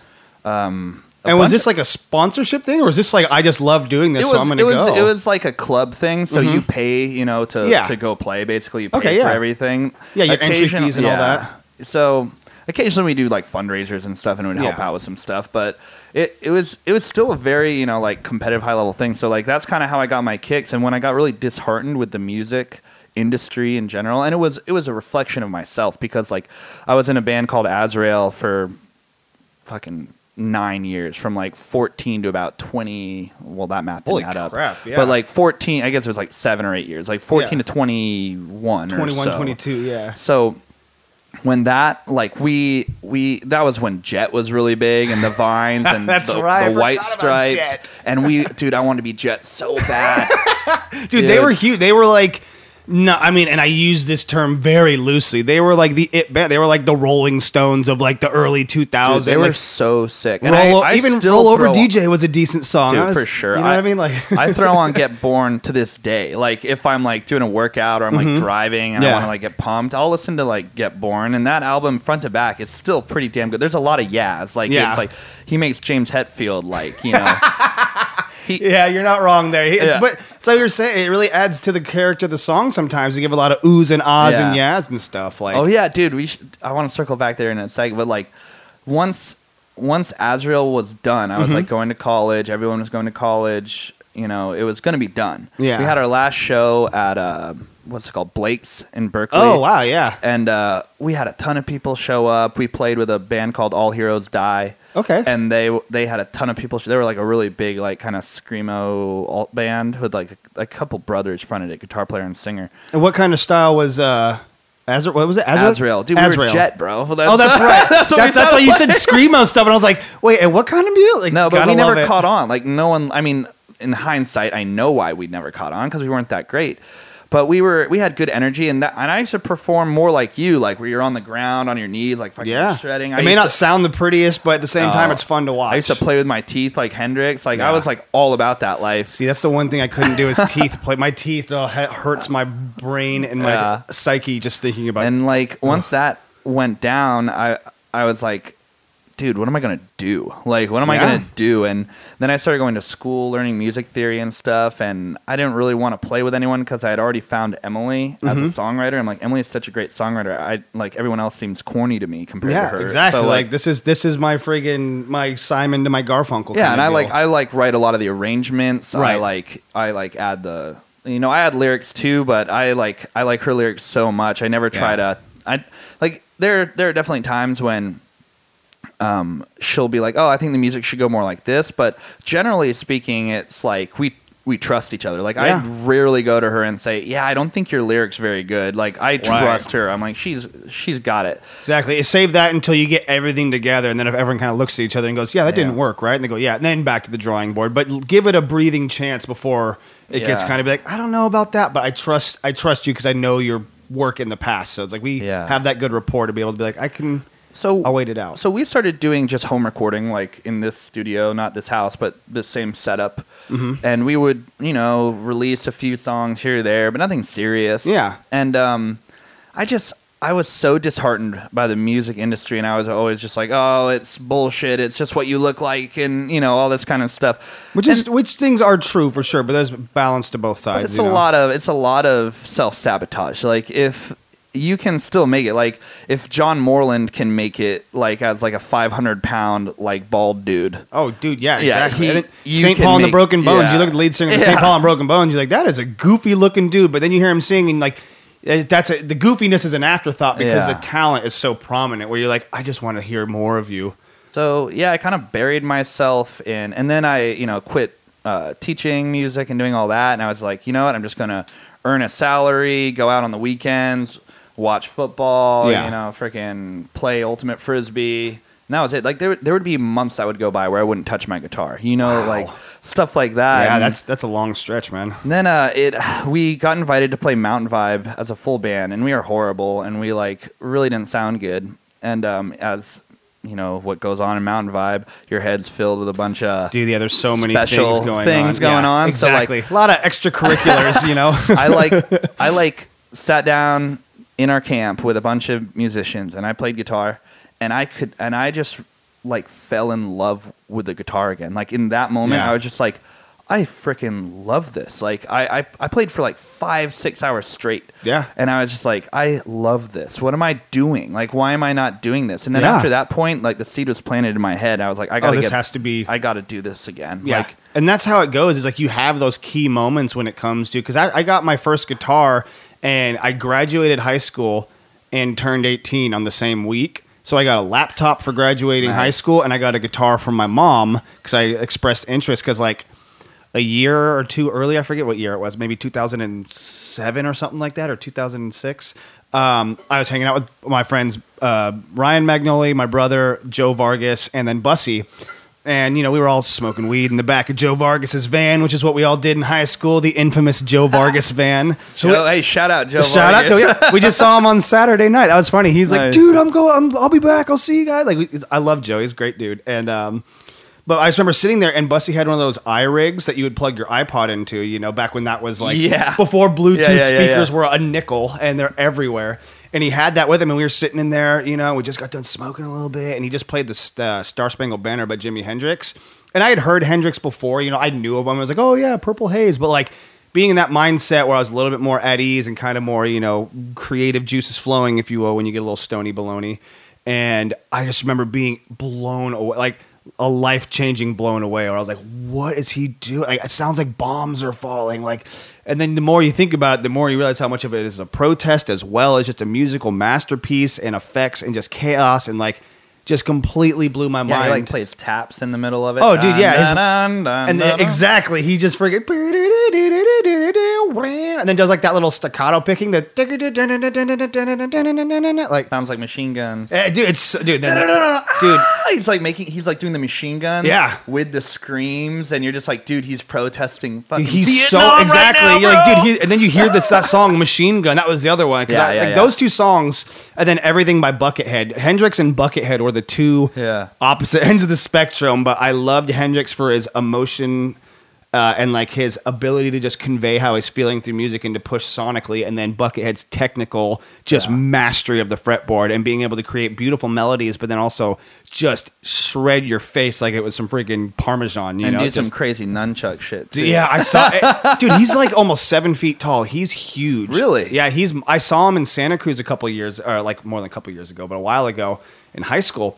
And the stage is, up to my chest or whatever like that. And he's dude, I was literally looking at the middle of his shins the entire concert. And I'm 6'4", and on a 5-foot stage. And he was just towering over us. And then during his show, he starts throwing out Buckethead dolls and rubber chickens and giving people gifts in the crowd. And then does his robot dance with his nunchucks. I was just what is going on here? He breakdances too, dude, right? He breakdances. He does nunchucks. He's got his retractable guitar strap, which I think is awesome. So he can just pull his guitar away from him and then let go of it, and it'll just whoosh, come right back to him. Oh, that's super sick. Dude, that's what made me like the whole entertainment and the gimmick value is just people like that kind of shit because you don't forget it. You may not necessarily say, oh, that was the greatest show I've ever seen, but man, I will not forget that. But I forgot what we were going about Hendrix. We were talking about Hendrix, and you were in the back of Joe Vargas's van. Oh yeah, and so shout out Joe Vargas. Shout out Joe Vargas. You get 2 shout outs today, baby. That's how pivotal you are to us. Him and his Safari van, his Volkswagen bus. And he actually went to the Berklee School of Music out in Boston too did upright bass and everything like that. He's quite the accomplished musician. So that's why he was another big guy who just I didn't really know. I weren't super close with him back in the day, but I always knew. Oh, Joe Vargas plays your bass, and we were talking about so I heard Hendrix and got inspired to play guitar, and then I got a guitar for Christmas or my birthday that year and for graduation, and I literally just like you said, you pick up the guitar, and I just had that solid year of being oh, this is everything I've ever wanted. I didn't realize it. I was missing out so much. I listened to all this stuff on the radio, but I wasn't a real music fan until I heard Hendrix and realized, oh, there's other ways to do music as opposed to just what's on, the local rock station. Yeah. And just picking up a guitar and not doing anything. I didn't work. I didn't go to school. From 18 to 19, I literally just stayed in my room and played my guitar every single day. And I had good friends like Danny Maher, who I promised him if I ever go to the Grammys, I have to take him with me because he showed me my very first guitar lick ever, which was the bass line for Steve Miller's The Joker. Oh, bum, bum, and I just played it on guitar. And so shout out to Danny. He showed me scales. That's what it was. He showed me my first guitar scale, and then that just screwed me over for the rest of my life. that minor pentatonic? Yeah, exactly. He's like, this is all it is. It's just these 4, and then you skip a fret, you skip a fret, you skip a fret, and then these 4, and... Dude, I didn't, I remember trying to learn Purple Haze, when I first started playing guitar, it was all about Hendrix for me, and I heard him from the Hulk Hogan theme song from freaking wrestling, and then, That's Hulk Hogan, so great. flexing, and I'm like, dude, fuck Hulk Hogan. This Yeah, song exactly. is What's sick. that shit he's playing in the background? I want more of 'cause, that. Like, wrestling was so cool. Like when the theme song hit and Oh, everyone yeah. just goes, ah, like when the broken glass hits and then Oh, yeah. Stone Cold's coming out, you know. Dude, that tension just builds the up, builds music, up. or like Shawn Michaels comes Oh, out, it's God, like yeah. dun dun dun dun, and you're just like, oh, there's gonna be some shit going down. Right? You're like, this is about to get crazy. And my favorite was freaking Hulk Hogan with bow, bow, bow, bow, bow, bow, bow. Whenever that music hit, Yeah. everyone just lost their mind, and I was like, dude, who is that? I looked it up. I thought it was like some weird like wrestling like artist. You know how they always have like right, just some random Yeah. whoever. Like, oh, it's like a buddy of his or something like that. and Or it's like he plays it or Jimi something. Hendrix. I was like, all right, I got to look up Jimi Hendrix because he was Who on is my, this Hendrix? I heard of him, you know, but I didn't really know. You didn't dive deep yet. But, yeah, the second song I heard was Fire. Oh God! and dude. then after that, I've always been a huge fan of drums. Dude, and, like, Mitch just- Michelson, yeah, and arguably that one of the drum most beat- important drummers. And it was honestly the drum beat that really sold me on Hendrix was that Fire drum beat. You know what's funny about that drum beat is that is what Cole plays roughly in Hack the Limb during the choruses. Nice. Dun dun dun. And so he's Yeah. just like, I tried my best to do my own like Mitch Michelson Nice. impersonation during the chorus of that song. So it's fun. Like that song has just got so much power and aggression, and it's like almost like punk rock before punk rock was. Just Yeah. dun dun dun dun. Yeah. Super just in your face, mean, and then Hendrix just do it here, baby, and like laughing in the back. Like he's just so carefree about this, and just having the most powerful song ever play. You're like, God, who is this guy? He just is Yeah. like on another world. Nothing has phased him. He just comes out and does his thing with his guitar, and it's revolutionary Dude, easily. I remember one of my earlier podcasts, we would post it in like a bunch of groups and stuff to try to get people, you know, random people to listen to Yeah. it. And some guy was like, you said you tried to play, you know, solos before you played chords. I'm calling bullshit. And I'm like, Dude, that's what I did. Why would I lie about Yeah, exactly. that? Like, What benefit do I have? I didn't like chords. Like, I didn't like any song that had chords. Yeah. I like Jimi Hendrix, Purple Haze, Voodoo Riffs. Child, Yeah. freaking riffs is what I Exactly. like. So then I was like, I'm sorry you think that I'm full of shit, but I literally didn't learn an open chord for probably like a year. Yeah, same Like, with me, dude. Literally like a year. I had probably 2 years where it was all just like riff based and learning scales, and because I didn't want to learn a lot of other people's music, that wasn't really what I was interested in when I started playing. It's just like I just wanted to see what I could do with a guitar, and so even if I'm learning learn how to play this lick, I would watch that YouTube video, which that's how I learned most of the stuff was through the internet, and you know Yeah. occasionally friends show me some stuff too, but I'd watch a YouTube video and they would say, "Here's the scale we're going to be playing in," and I would just pause it there. And I would learn that scale, and then I would play in that scale for like 3 hours, just figuring out what I Yeah. could do with it. And then half the time I wouldn't even watch the other part where they go, and here's how you play the lick. I'm like, I Yeah. don't want your lick. I want my lick. I want to do what I can do. I look at licks as like you just learn this hand technique that you enter into your bag of tricks. Absolutely. Like that's what I look at it like. And then it's like a vocabulary. Like I have this word that I can draw into our conversation Yeah, naturally absolutely. and effortlessly. Yeah. And it's like the same thing with guitar. You learn all these licks and then you memorize it, you get muscle memory, and then when the time comes, it's not like you plan to play that lick. Yeah, but you know it could go there, and it'll probably sound really good if you Yeah. do, so it'd be a shame not to use it. Totally. And even Clapton has that. Here's an interview where he's talking about, he's like, most of my licks start off the same way, and it's like he does like a bend and then starts going up to the higher notes, but like, you know, and like all of them start off the same way, but then they kind of taper off into different stuff, which is because I mean, I don't want to say I never learned anybody else's licks because that's just not true. Like I you for sure learn do, from yeah. everyone, but like the Black Keys and the White Stripes, I learned probably 40 Black Keys songs in the first year of playing guitar just because they were Are so you seeing awesome. them in November? No, I've seen them a couple times. I've seen them twice. They were a part of the best concert I ever went to, which was Outside Lands in 2010. I saw Arctic Monkeys open for the Black Keys, open for Muse. And Oh, that shit. was just... And I didn't know who the Arctic Monkeys were at the time. And now, obviously, I love them. But that lineup back... I mean, OK Go was the very first band, but they didn't have... Okay, goes great. They were okay live. I remember I was like, at one point watching them going, are they really all four just playing bells right now? Like, are we in kindergarten? Like, it was just a weird... I'm like, there's 50,000 people here, and you guys come out in colored suits playing ding, ding, like a Hershey's Kiss commercial in Christmas time. Like, it just like, made me laugh.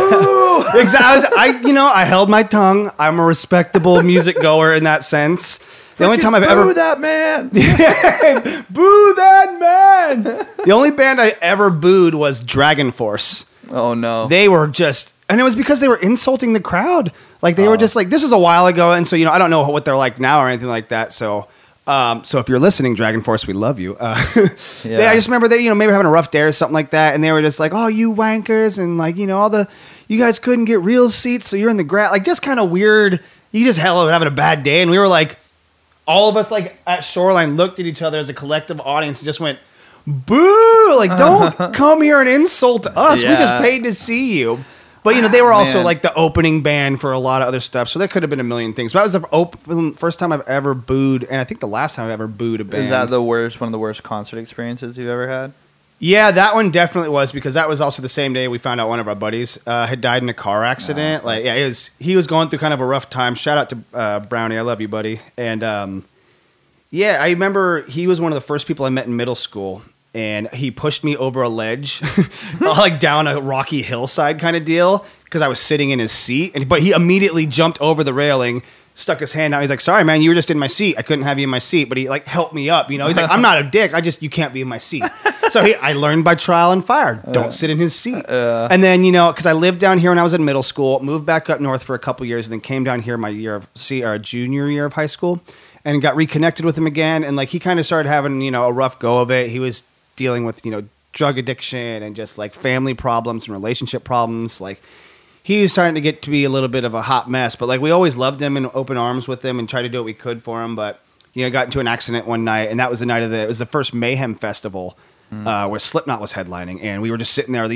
Me and three of my Bussy was with us, our original bass player Dave, and then our friend Jesse Buckner. We're like, "Yeah, metal, woo, bro day out." We're all juiced and excited, and then all of a sudden, like, just get a text message. It's just like 2 words, and it's just Brownie's dead, and we were just like, just hit the brakes on the entire day, and like for like a good hour, we were just like 4 dudes sitting at a metal concert weeping, and everyone was just like looking at us like, "What the fuck are these guys?" That's heavy, man. We did turn it around though, because I don't remember if it was me or Dave or someone, but one of us was just like, "You know what, dude? Brownie loves Slipknot, and if he were to see us all crying right now, he would openly call us all bitches and like slap us in the face and be physically angry towards us." So I was like, we can't let this. We gotta have fun. We always will have him in our memories, and he always still is in our memories. But like that was easily the worst concert ever. But just for not musical reasons. And then Dragon Force shitting on you too. Yeah, that was come on, man, Force. Really? Hey, I just Dragon lost a friend here, and you're gonna call us wankers and poor people because we don't have enough money to buy the real seats. Like, well, let's turn it around. So what's the best concert you've ever? Oh man, I mean, the Muse one was really good. My favorite that I've You're a seen. big Muse fan? I grew up listening. Not huge. I remember the Absolution record that had like "Time Is Running Out" and "Hysteria," and like all the really popular songs. "Stockholm Syndrome" is one of my favorite songs. That the drums and the guitar and the bass work perfectly together. But Absolution was a great album for me. Me and my sister used to share the same copy of the CD and like would argue over who could listen to it. Like we bought, I think over time 3 different copies of it because we physically just wore that CD out so much listening to it. That's a lost art with streaming music now, is how you used to just have a CD that you listened to front to back. You had your Discman, you walked around school with that Discman for fucking a week with the exact same CD in it, or 2 or 3 CDs in it. Like I did that with "Is This It" by The Strokes. Get Behind Me, Satan, The White Stripes. Great record. Get Born by Jet. We got Jet covered for sure. Sponsored by Jet today. Shout out Jet. Attack and Release. Dude, I love that. That was the first album that hooked me on the Black Keys. My cousin, I saw them on that tour. That was crazy. Yeah, did you see them at the Warfield? No, I went to. I used to go to this music festival in Seattle because my aunt lives in Seattle, where my brother now lives, called Bumbershoot. Yeah, and they were just. That was like 2008. Yeah, I think 2008, 2007 maybe. And I remember going there. That was the same year I saw Black Rebel Motorcycle Club, Kings of Leon, Black Rebel Motorcycle Stone Club. Temple Pilots with Scott Weiland. But I just remember my aunt gave me like a stack of mixed CDs, being like, "These are all the bands that are performing at this festival. Listen to them so you know who you want to go see." And I was like, "Oh, that's really smart." I didn't know who the Black Keys were, and I watched them, and they were just a 2-piece still, and they came out and played Thick Freakness, and like Dan Auerbach ran onto the stage with a slide. I was just like, dude, it was so much energy. We that was saw them pivotal show. We saw them at the Warfield that tour. Oh, that would have been killer too, indoors like that. Yeah, we were right. I mean, I don't want to say no one knew who they were because obviously they were playing the Warfield. Right. But like we got there and we just walked to the front of the stage, and it was Emily, my ex-girlfriend Sarah, and me, and maybe there was one other person there. Yeah. And we just walked right to the front of the stage. We were like dead center, like when they were a two-piece. Yeah. You know, and they're just playing. This was the day after Attack and Release came out. Oh, okay, so yeah, you probably saw them a couple weeks before I did. Then yeah, and then we were just like, dude, this album is so good. Yeah, it was a breakthrough. My cousin bought me Rubber Factory. Dude, that might be my favorite Black Keys record. I've worn that album out so many times, man. So that was my first. It was like the White Stripes, Fell in Love with a Girl. And so that song like turned me on to the White Stripes. And then dude, I remember the music video. That was what got me hooked. It was the music video. I'd never seen a music video done where it was entirely done with Legos. Yeah, and it was just all over the place. And that guitar riff is just so mean. But want to know, like the thing about Rubber Factory that really got me into Black Keys is he sounded like Hendrix. Yeah. His voice sounds like Hendrix recordings. And even some of his guitar stuff. Yeah. It was super spacey and kind of just like, it wasn't traditional, which was nice, and very Hendrixy in spirit, if not necessarily tone. It's like that pentatonic fuzz rock. Dude, like yeah. And it's beautiful. It's like everyone loves that shit. So dude, it's fun riffs to play, too. That's why it's like double string bends. Oh, God. Dude, we used to play that song. Oh my God, too, back in the day. Will Not Set You Free, but oh my God, what about the night? 10 a.m. Automatic. Yeah, 10 a.m. Yeah, Automatic. we used to play a cover of that song. That and Same Old Thing off of Attack and Release. Song. That was one we used to play a lot growing up. But dude, Rubber Soul. That was one that my brother got me hooked on. Rubber Factory. Rubber Factory, yeah, Rubber Factory. Soul is a great Beatles album. There we go. Wrong. I was like, wait a minute, that doesn't sound right. Yeah, no, I was like, dude. And then you learn more about the lineage of them too, and they're like, why is it called Rubber Factory? And like, because we literally recorded it in an old rubber factory, and like That's the very cool. DIY tactical aspect of their music was what really got me hooked, because I love the idea. I'm a simplist at heart, but being a creative, you can't really stay in that simple mindset.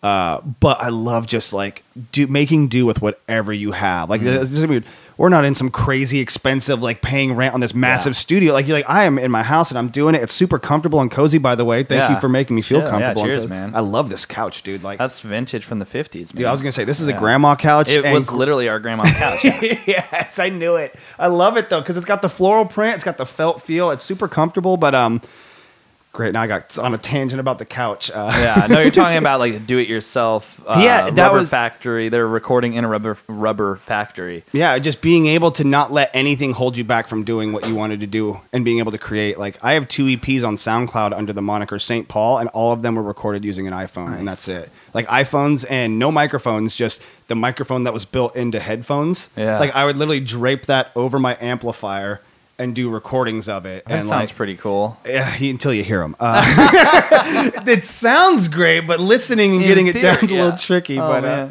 but yeah, so those are out on SoundCloud. Look them up. I forgot about those. But I like the idea of not letting anything stop you and making do with the simplest technology. And then you find out about Jack White and playing on plastic guitars. And I remember one of the most... He has one of the raddest, fattest, like distorted guitar tones. Oh, dude, yeah. In White Blood Cells, and like whenever like Dead Leaves on the Dirty Ground, when he's like yes, dun dun dun dun dun, like you're just that like, dude, riff. that is so powerful, and it's like it's so simple too. It's literally 4 chords. That's all he's playing is 4 chords. He plays through this like bullshit Silvertone amp with an airline guitar. Yeah, and you're just like, dude. And he's got this peppermint fuzz pedal, and then the Digitech whammy. Yeah, it just him and Meg back and forth, and that was the other I liked.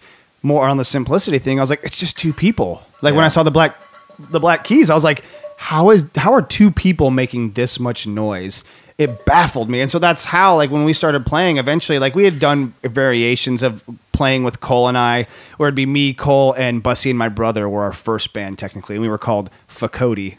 Dude, you look a lot like your brother. I Really? think you posted a picture of your brother, and I was like, holy shit, dude. That's see, I never get that. He looks a lot like my dad, and I look a lot like he's my half brother, but I look a lot more like my mom. And he, like, for the longest time, everyone's like, before I knew he was my half brother, I should say, before we had that situation taken care of in our family, everyone was just like, oh, there's like a little Russell running around town. Like even before he knew he was my brother, like he always looked more like my dad. But now as I'm getting older, We're both getting stressed and, worn out in life a little bit. We both have the same wrinkles and, we definitely look a lot more alike now, I'd say, than, 10 years ago. That was my initial thought when maybe if I look again, I'll reconsider. But when you posted a picture, I was like, dude, you guys look so similar. Yeah, that's me. And I love my brother too. He's gone through so much stuff in his own life, like losing friends, and he's owning his own business out in Seattle. So if you're out there listening, Nick, I love you. And you are legit, to this day, still my best friend, and be like a huge inspiration for me. Just being like, he literally plays just music as well. A little bit. He kind of not as much. He's more in the culinary thing. He's a really good chef. Oh, okay.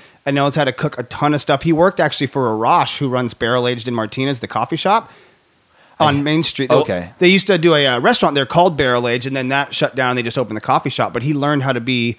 He started off as a barback, picking up silverware and stuff like that. Learned to get in the kitchen, and then next thing you know, fast forward 6 years, he's running his own company in Seattle. Like he runs the kitchen portion of this bar that he works at. Nice. And just creates the own menu, is responsible for everything, has a small crew of people working underneath him. And like he literally just went to Seattle knowing nobody outside of my aunt and made an entire life for himself. So it's like, I've always admired that ability of his just to be like, you know what, this isn't working for me. I got to get up and go and try somewhere else. Yeah. Because I'm very much a grounded person. I'm not good when it comes to change a lot of the times. I can be very stubborn and change, but I do like the idea of just being like, you know what? Fuck it. Let's just go for it. Like, who cares what happens? Even if we fucking fail, like, who cares? Just go for it. So I see in your videos that you post sometimes, you're like playing, like today you posted playing acoustic guitar. Yeah. Is acoustic an instrument or a sound that you guys ever want to explore as Overland? Definitely. It's something we've talked about a lot, but I mean, I don't know. I feel like whenever the four of us get together, we all just love playing electric so much. Like it's just, you get that power feeling that comes with rock and roll. But we were working with this record company called Green Kite Records. I don't know if they're still around anymore, but like they were kind of conditioning us to learn how to be a band and like how to be self-sustainable. And so one of the things was like do an acoustic recording, because if you can't, in order for them to sign us, they wanted to send them 2 songs, one of them acoustic, one of them rock. And we were like, crap, we don't play acoustic. So we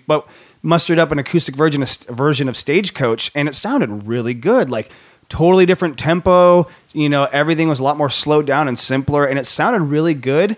So we've liked the idea of doing acoustic, but I don't know. I feel like in order for that to happen, I want Bussy to be the one to initiate Bussy it. should. Yeah. Because he's the acoustic mastermind for sure. I was watching you guys, and I was like, it would be so cool because not all of your songs are bashed in your face kind of deal. There are some songs that do have that kind of the feel. So what I'm trying to say, this whole thing I'm trying to say is, I think acoustic. It's all right. You'll get this. No worries, man. You're good. Acoustic guitar gives a different color and timbre to the song. Absolutely. And it gives it a little percussive vibe. And it just adds a little something different, because when you have 2 electric guitar players, there's not much room for error between the 2 of them. No, and it's noticeable when there is error. Yeah, because they phase. Yeah. And it just sounds like shit. So it's like to add that kind of woody down home kind of sound to a song. It's like an entirely different color that you can add to a song. And you guys have good songs and good lyrics, and it's like you're already holding it down so much on electric. I think it'd be sick if Bussy pulled out an acoustic. Yeah, because he's he's fought for that for a while, and not that we haven't done it for any particular reason. I think it's just I don't know. We just never have actually given it the actual the honest effort of sitting down and being like, we're going to do a whole acoustic set. But it would be really fun. We've been talking about that, the acoustic set thing, for quite a while. We've been kicking it around, and we want to do so.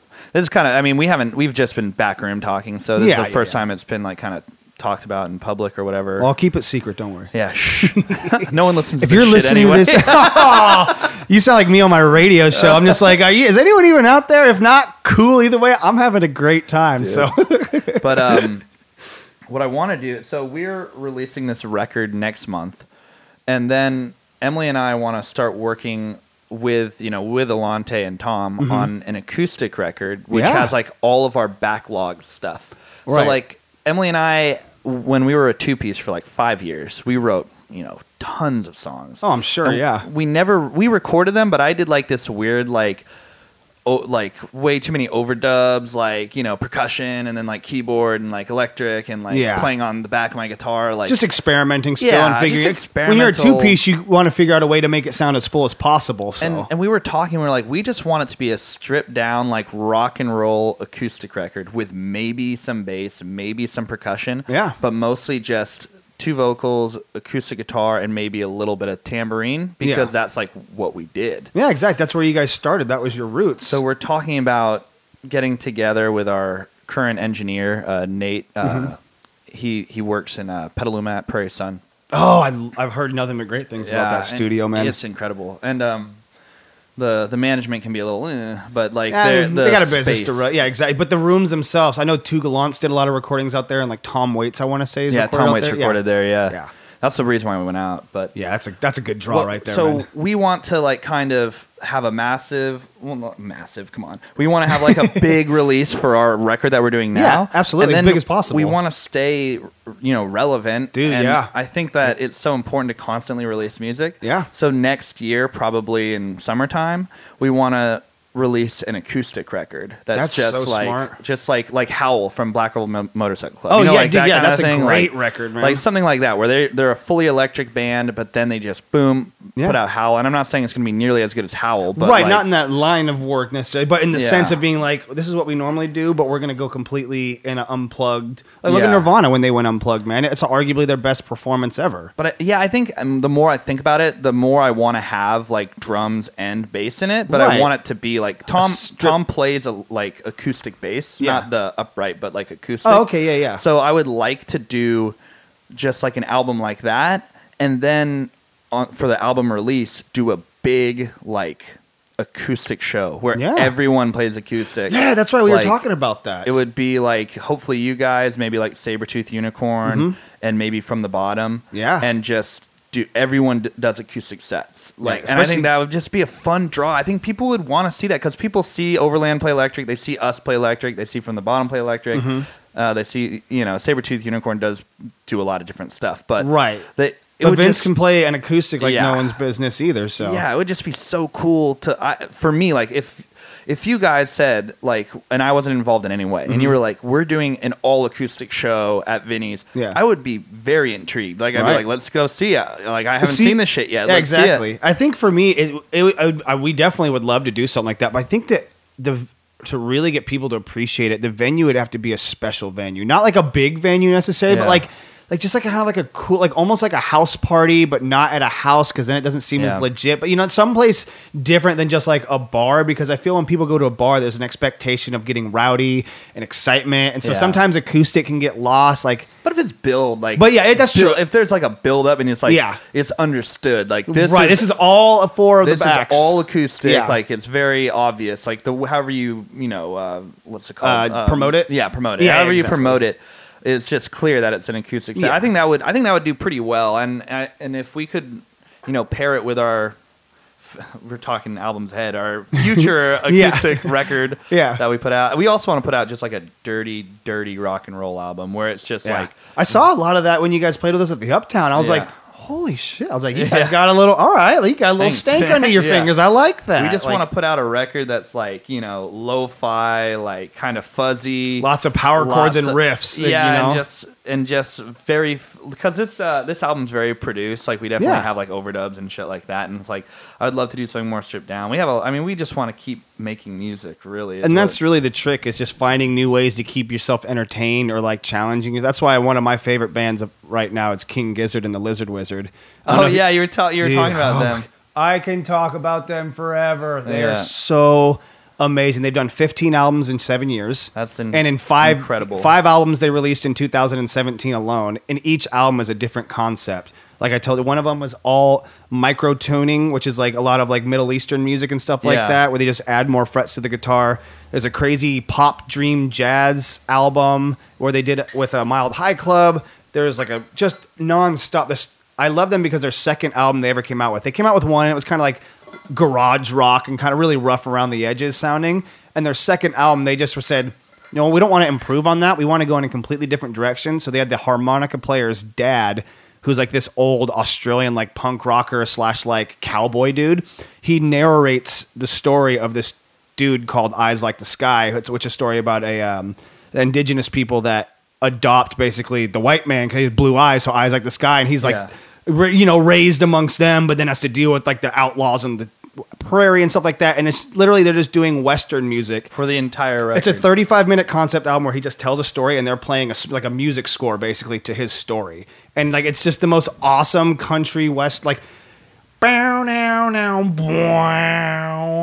the old school kind of stuff in the background. Tumbleweeds. Yeah, exactly. They paint a picture very well, and each album after that's been different. And then they have one album that's literally the first song starts, and when the last song on the album ends, it goes right back into the beginning of it. It's called Nonagon Infinity, and it's basically an album that can be played on loop infinitively without ever having to stop. That's awesome. I love stuff like that. It's so creative. Like I would never think to do that. No, that's mean. They push themselves, and it's not like, oh, we know what we do, let's just try and improve on it. They go, okay, we know we can do that, so let's go way the fuck out into left field. Yeah. And so what if we just did an album where it's plays for infinity? Like, yeah. who would even, like you said, who would think of something like that? And then let alone have it be arguably one of their best albums too. It's so good. I need to check them out. I've been meaning to do it. They've been on my to-do list. And they have a whole album after that. They came out with that album, and then the following album, all acoustic.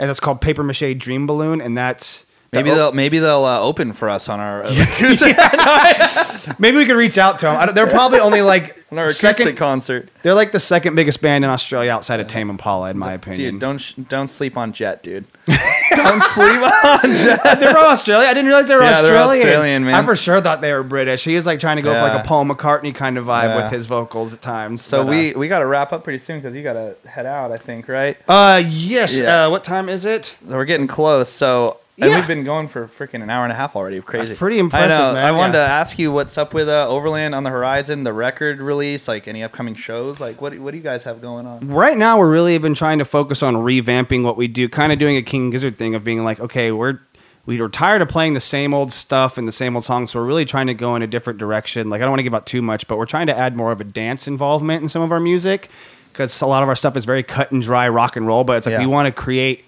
fun. We want people to enjoy our music on all sorts of aspects. So we're trying to do more dancey kind of stuff while still remaining rock. So we've got a lot of songs in the work right now. We have about half of an album's worth of stuff that we've been working on that we're really happy with, doing lyrics on, trying changes. So no date on when that's going to be released yet. Probably our goal is to try and get everything out by next spring. So we really just started this whole process within the last month or so. But we want to take our time with it. So hopefully next spring, at the very latest.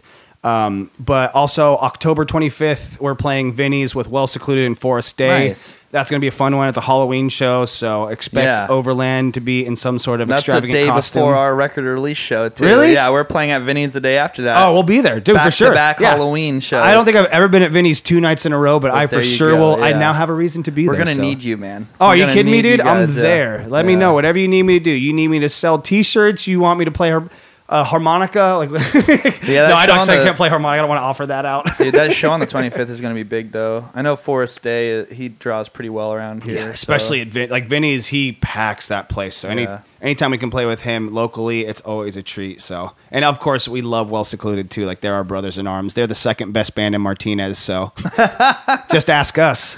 Dude, throw shade. Well, it depends. We love it. We have so much fun with everyone, and we love the musical community we're in. We appreciate it. They remind me of Nirvana super hard. Yeah, dude. Did you see their Mountain Vibe where they played the Hey Joe, but it was like sped up punk rock version? Dude, that was so cool. We were like, it took me a minute to realize what he was actually playing, and I was like, I got a feeling Hendrix was smiling down on that moment, being like, hell yeah, that's what music's about. Taking something other people do and making it your own. Yeah, I was talking to my buddy the other day. It was so weird. He's in a band in Napa. His name's Patrick Fitzpatrick.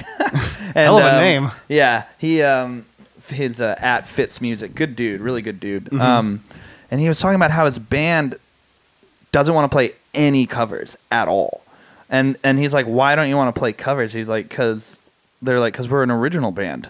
And it's like, well, you're an original band because you play original music. Yeah. Not because you don't play covers. Yeah, exactly. It's like you can do both. Like, if there's stuff on the back burner they want done, then prioritize that. But it's like if you're just trying to have fun and like spice it up a little bit, throw a cover song Especially because they're trying to play like 3-hour sets and Oh, shit. how And can- it's like, how Are do you kidding me? Yeah. You better be damn good musicians to Yeah. have 3 hours of original music that nobody's going to be like, Yeah. okay. Like, we like to think we sneak. Like, we'll play, like, we just played Lagunitas, like, last Sunday.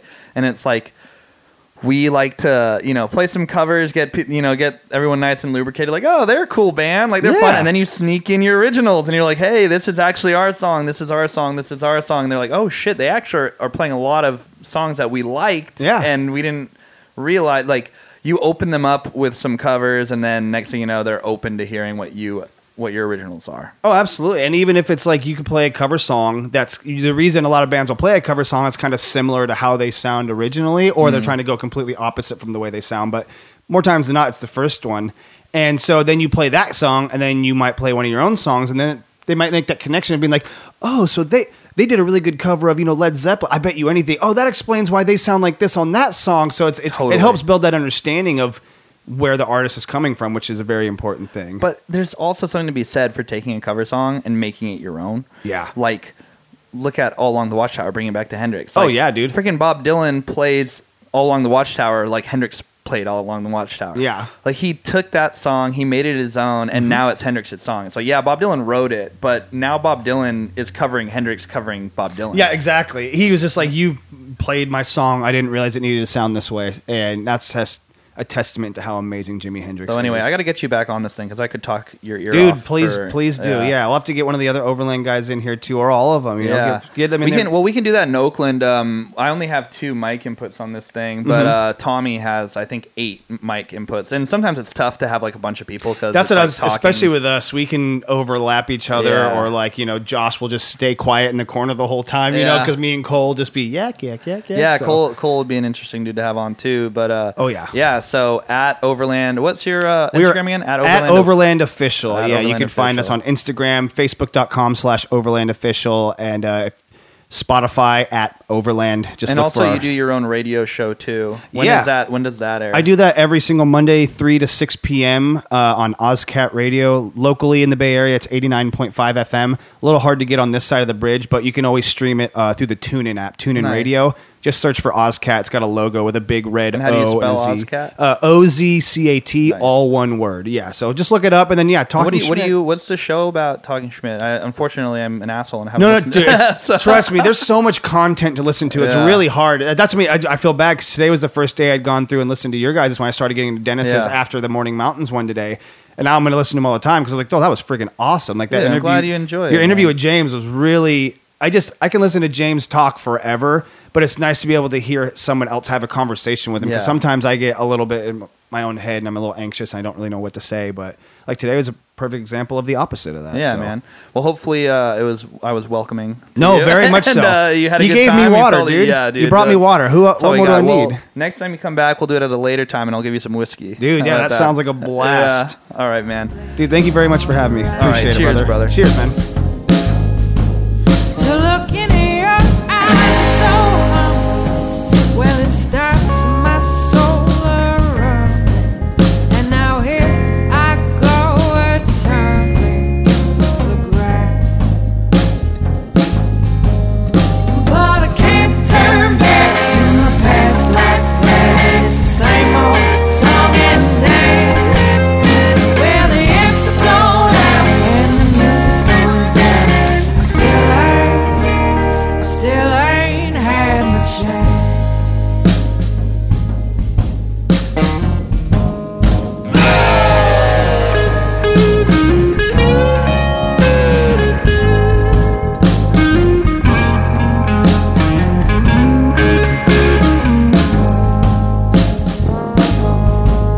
I thought I glimpsed at my salvation, but it just caused more frustration. Closest thing to my damnation I have found. Well, I'm a half a mile from something, but I still have faith that one day you will turn to me and say you'll stick around. But I can't turn back to my past like that. It's the same old song and dance. Well, the amps